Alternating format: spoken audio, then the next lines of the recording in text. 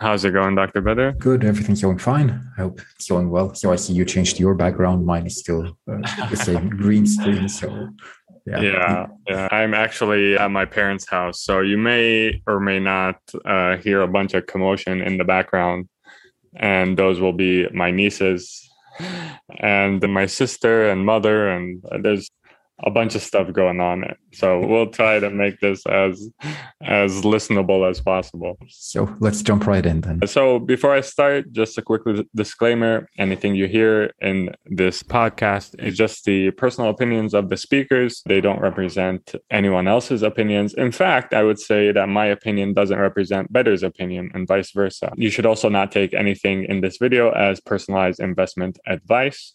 We're just saying our opinions for educational purposes only. I asked the community at Practical Islamic Finance about what they'd like us to talk about. And one of the main things that people mentioned is yield farming.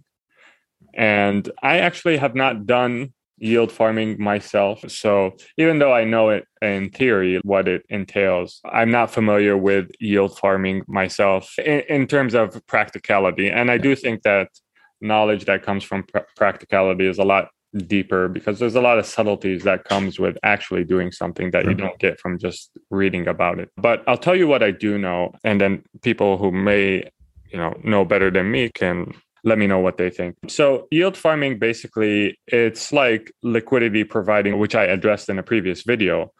And my stance is that when you're engaged in liquidity providing and you're getting a fee for providing that liquidity, then I don't think that's necessarily haram because you're actually playing the role of someone who is exchanging currency, you're providing a service, and you're putting your money at risk. But when liquidity providing is actually for the purposes of funding loans, interest-bearing loans, then obviously that's something that's haram. And yield farming includes that in its meaning. That is, providing liquidity that is used to fund interest-bearing loans is something that is often entailed in yield farming.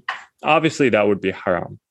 So my position is that when you're providing liquidity for exchanges, for currencies to be exchanged with one another, you're subjecting your money to risk in the way of providing a service, a needed service for people. And that to me seems legitimate. However, providing liquidity for the purposes of funding loans, interest-bearing loans, that's certainly something that is haram. So that's my 2 cents about it. I think the one critical point that you mentioned was, okay, you're providing the liquidity and that you consider a service, which I can agree to that. And then comes the point, okay, but you get a fee for it, which appears very much like interest, especially if it's a percentage of what you put out. But then I would still say that still doesn't make it riba, that doesn't make it interest.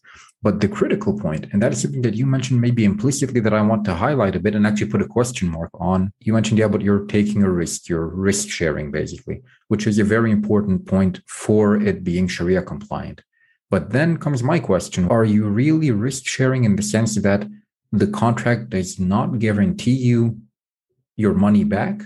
Or is the contract saying, you should get your money back, but of course, if the guy doesn't pay, then he's defaulted. So that is maybe the question mark here, because that will be the critical divisive point between it being riba or interest and being completely okay, a service, as you mentioned. Yeah, so absolutely. In the case of providing liquidity for the purposes of facilitating exchanges in currencies, then you don't have the right to get your principal investment amount back. In the case you're providing liquidity for the purposes of funding, then I think the contract does give you the right to get your principal back, in which case, as you mentioned, that would clearly be a violation, would be riba. So yield farming, as just a broad definition, you can't really say it's halal or haram. You have to actually understand what you're earning money from. Are you providing liquidity for loans, or are you providing liquidity for currency exchanges, or something else that later gets encompassed in the term yield farming?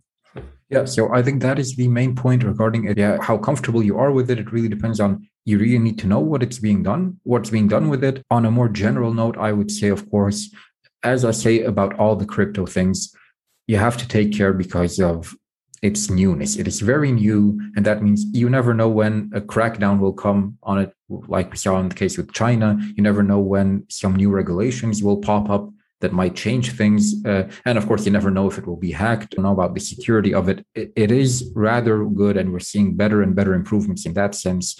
But generally, I think that you need to take into consideration that there is an extra bit of risk regarding the lack of regulation or the newness of it.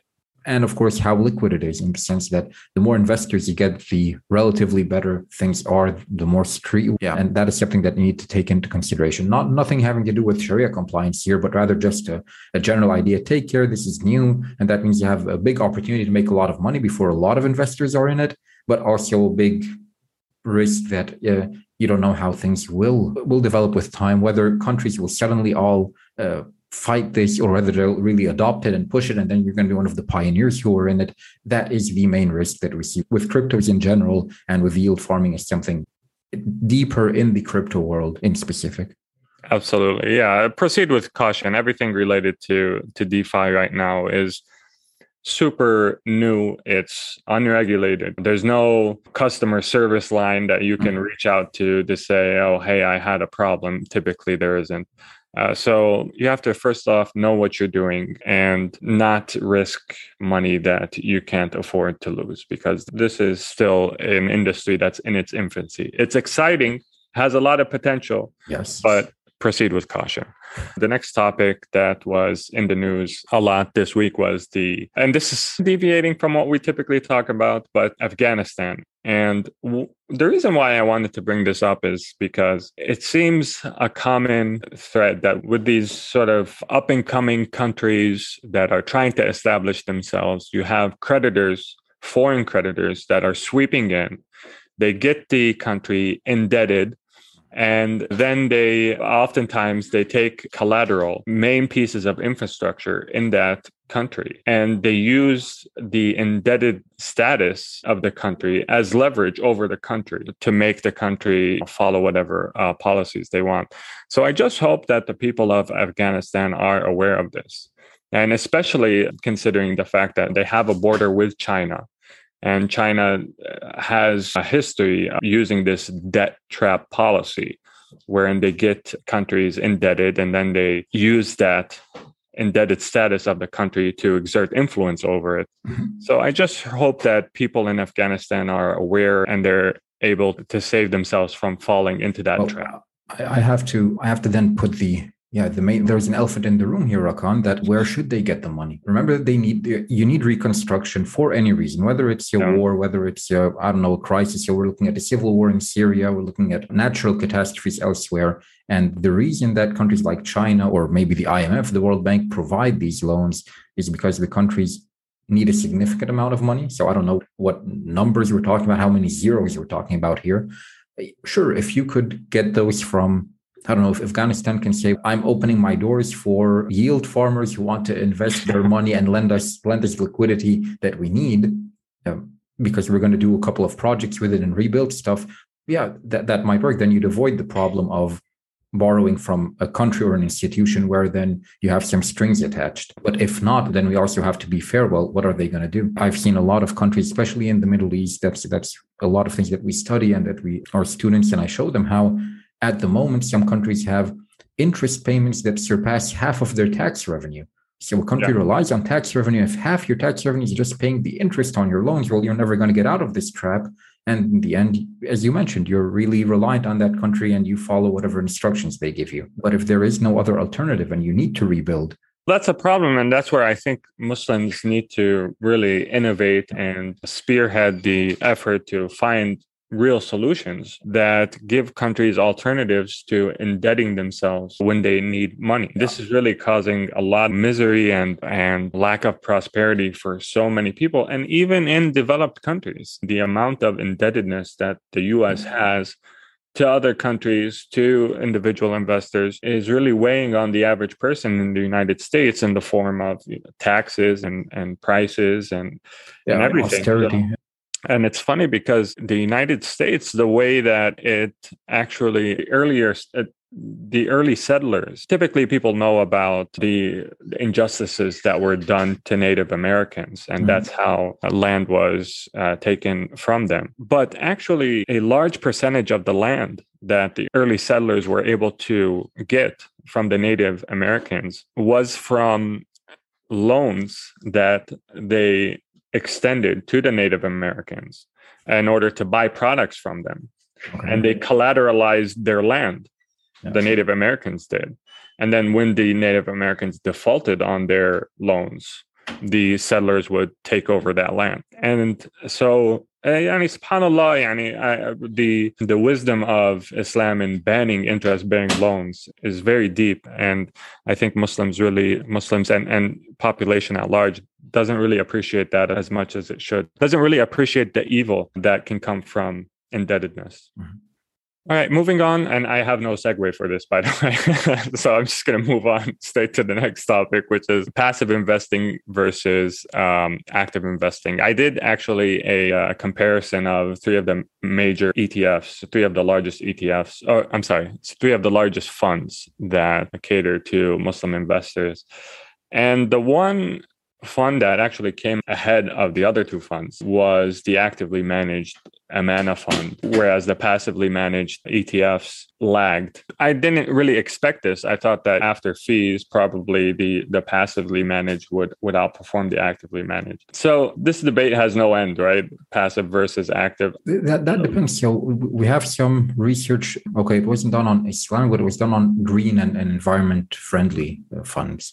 And the theory is, of course, that if you have a well-diversified portfolio, then you're doing fine. But then if you say, I need to filter it for Sharia compliance, I need to filter it for environment friendliness, then you have a slightly smaller portfolio.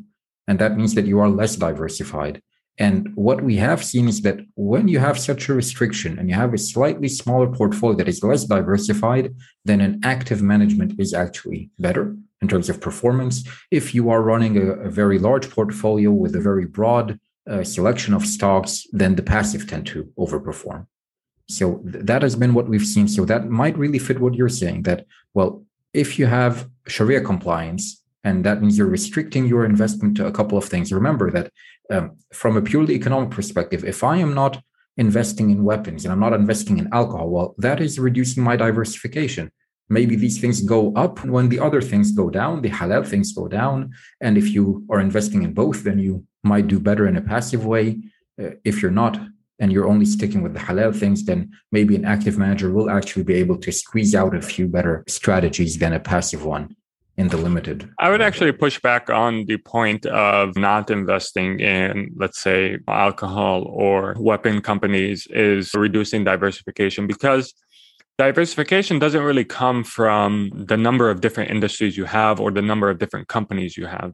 True diversification comes from the diversification of factors that affect your holdings. Yep. So if you have 5 companies that are affected by the same factor, then it doesn't help versus having just one. There's no diversification. But if you actually are diversified across different factors, then that's true diversification, because if something goes bad, you have other factors. True, but taking the weapons example, if a war comes along, then the stock market usually tanks, but then you find the weapons manufacturers tend to do relatively well. So there is some diversification in that. So I think that generally, if you said, okay, companies, the stock market in general tends to do poorly during wars, weapons do better, that's generally true. However, something like gold may do well during a war as well, do even better. So regarding the passive versus active, what I would say about this is that passive only works because there are active investors. That's something that people don't fully appreciate. And if everyone became a passive investor, then you're going to have massive mispricings in the market. And many argue that, the S&P is in that state right now, wherein companies, just because they're in the S&P and there's so many funds that follow the S&P, are really inflated in price. So it's not one or the other. I think there's merit in both, and people need to just be aware that passive doesn't work without active being there. Yeah, so maybe I can give a small example there. What you can see, so if you're investing in a passive fund and then you decide to sell your, I don't know, let's say $1 million, what does that mean? That means your fund manager has to sell a portion of the position that you have in every single stock in that fund, even if not all of them are dropping. And that means just your exiting from a fund results in a lot of negative pressure on a lot of stocks that might not have any reason to drop. And that is the problem with the passive. But what I want to mention here, maybe on a side note, is we're talking about passive or active in the fund level, but not in you as an investor. So what you're assuming here is that I am passive anyway. So I will choose a fund. Well, I choose an active or a passive when I'm going to put my money there, and I'm going to passively stand and watch. And that is why what I want to make is a difference here. This is not me actively investing and buying and selling every day and managing my portfolio in a more active manner, probably because I have another job or a life or something. But in the end, we're talking about you investing. So you as a person investing in a passive way to get a second income, something like that, which is always a recommended thing. But you're putting your money out there. And the question is, do you want to put it actively managed or do you want to put it passively managed? But not you actively investing. That is not the issue here. I suppose that would be another categorization where you're investing passively in active management. Exactly. Or actually being active. Yep. Yeah. Okay. Regarding the halal and haram categorization, one of the topics that I went over in my most recent video was the different measurements of debt that different funds use. So some funds will use debt to equity, other funds will use debt to assets. I like to focus on interest income and interest expense because, after all, it's what is actually prohibited. Debt per se is not, in fact, prohibited in Islam. What are your thoughts on that? For me, my experience, and I've been working with a good friend of mine on reviewing different or coming up with halal reports, composing halal reports for different companies. And you can see them on practicalislamicfinance.com. We're almost near 100 companies as of the date of this video. But my observation is that you really have to understand the story of the company in order to figure out, is this company really reliant in its operations on interest-bearing debt, or isn't it? What's your take on that? So maybe the first point that you mentioned, which is debt itself is not a problem or is not haram, that is completely correct. So if I know that an Islamic bank has 50%, 90% debt, but I know that means it is Sharia compliant debt, whether through a sukuk or through, I don't know, Qard Hasan, which means they don't pay interest, then that cannot be non-Sharia compliant because they have a 90% debt to equity ratio. You're completely right. But the problem with our stock filtering is that we're assuming that US stocks or European stocks, when they talk about debt, they're talking about interest-bearing debt. And that is why people look at the debt measurement. But you're completely right. If it is not interest-bearing debt, then that plays no role at all in the Sharia compliance. Coming to the point about measuring it and the reliance, they are trying to do in the Sharia criteria is to check the reliance. And the problem that they have is they use the very famously 1/3 or 30% threshold. They tell you more than 30% means that they're reliant, less than 30% means that they're not reliant. And maybe a side note here, regardless of how much interest they're paying on that loan, which is a bit, maybe a bit critical. But they're looking purely at how much interest-bearing debt the company has and not how much interest they're paying on it. Now, where did they get this 1/3 criteria? So why 1/3? Why not more? Why not less? We actually don't have a good reason for that. The only thing that these scholars mention is it shouldn't be a majority. And then they say, what is a majority? Some people say a majority is over 50%. And then they rely on a famous hadith by the Prophet, peace be upon him, that has to do with how much is a person allowed to direct in his or her inheritance. So if you have an inheritance and you say, I don't want to simply leave it all by Sharia, I want to direct a portion of it to, I don't know, some charity. The Prophet, peace be upon him, said that the hadith is a bit detailed, so I don't want to go through it. But what he says is that don't target more than 1/3. And the scholars say that obviously shows that the Prophet believes that more than 1/3 is a lot. and therefore less than a third is fine. The problem I see, he was talking clearly about inheritance, whether that applies to the debt of a company. Yeah, but okay, I know that Sharia and fiqh depend on qiyas, and qiyas means that you try to see a similar scenario. Well, he's talking about money, and here we're talking about money. Well, we can use the same ratio. It's an argument, but whether you find it convincing or not, the scholars would agree if you really push down any interest-bearing debt should be bad. Even 1% is bad, and that's it. But if they're going to say, we understand that this is a darura, that we're forced to this is necessary evil that we must take, then we really need to have a better basis than just 30%, and we play with that without really looking at something more tangible. I think that is a point that has to be much better discussed through the scholars, and they don't really provide a lot of information there. Yeah, agreed. And I would say that there's a real push to standardize things. And I understand why there is this push, right? To make things standard across different companies. And I get the affinity for that. Yeah. But at the same time, when you try to standardize things that really shouldn't be, you come up with, the wrong results. And I think that a lot of times these sort of fixed numbers are causing people to make the wrong conclusions about different companies. As I mentioned, I really found no going around actually understanding the balance sheet, the financial statements of a company. And I'm trying to, while we go through all these companies, identify different patterns, different categories of companies that maybe I can say, oh, in this category, you can use this rule, and this other category, you can use this other rule. And just as an example of something that I found that is thought-provoking, at least, is that you have this fixed limit for debt, the amount of debt, whether it's debt to equity, debt to assets, whatever measure you're using, but it's a fixed limit. You're applying this same limit to all companies, regardless of the industry, whether they're a manufacturing company, whether they're a service-based company, even though these different industries naturally have different capital needs. Maybe also the age of the company. So we know that startups tend to be more debt intensive than a company that's already broken even, than a company that's been on the market for I don't know how long. Yeah. There are different needs. So some nuances is definitely required.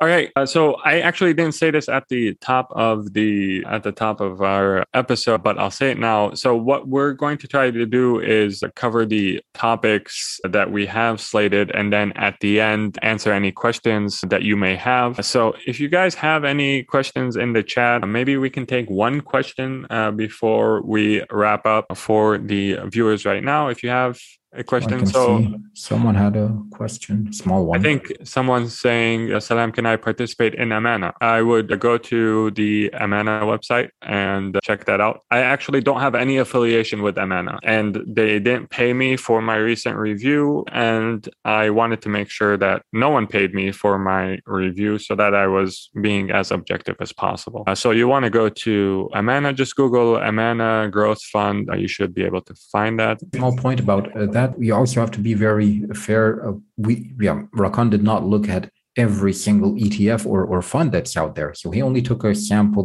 and he found that this was the best one in that sample. But we're not saying that this is the best fund or that is the best performance out there. Yeah, absolutely. Absolutely. And by the way, for those who haven't seen the video, the three that I compared were Wahid's ETF, ticker symbol HLAL, Sharia Portfolios ETF, ticker symbol SPUS, Amana Growth Fund, ticker symbol AMAGX. And I found, based on the criteria that I put, Amana came out in the top spot, followed by Sharia Portfolio, followed by Wahid Invest. And you can see the details of my analysis in my latest video. But past performance is not a guarantee of future results. I compared the performances of these funds for the last year and 3 quarters. That performance may change. The ranking of that performance may change over the next period of time. and things change. And as Better mentioned, these are just 3 funds. We're not saying that one is the absolute winner. There are other funds that one can consider. In staking, there is a reward and API. As per Islam, API is interest. You want to take that, Dr. Better? So, okay, just what does he mean by stacking? I think he means staking coins.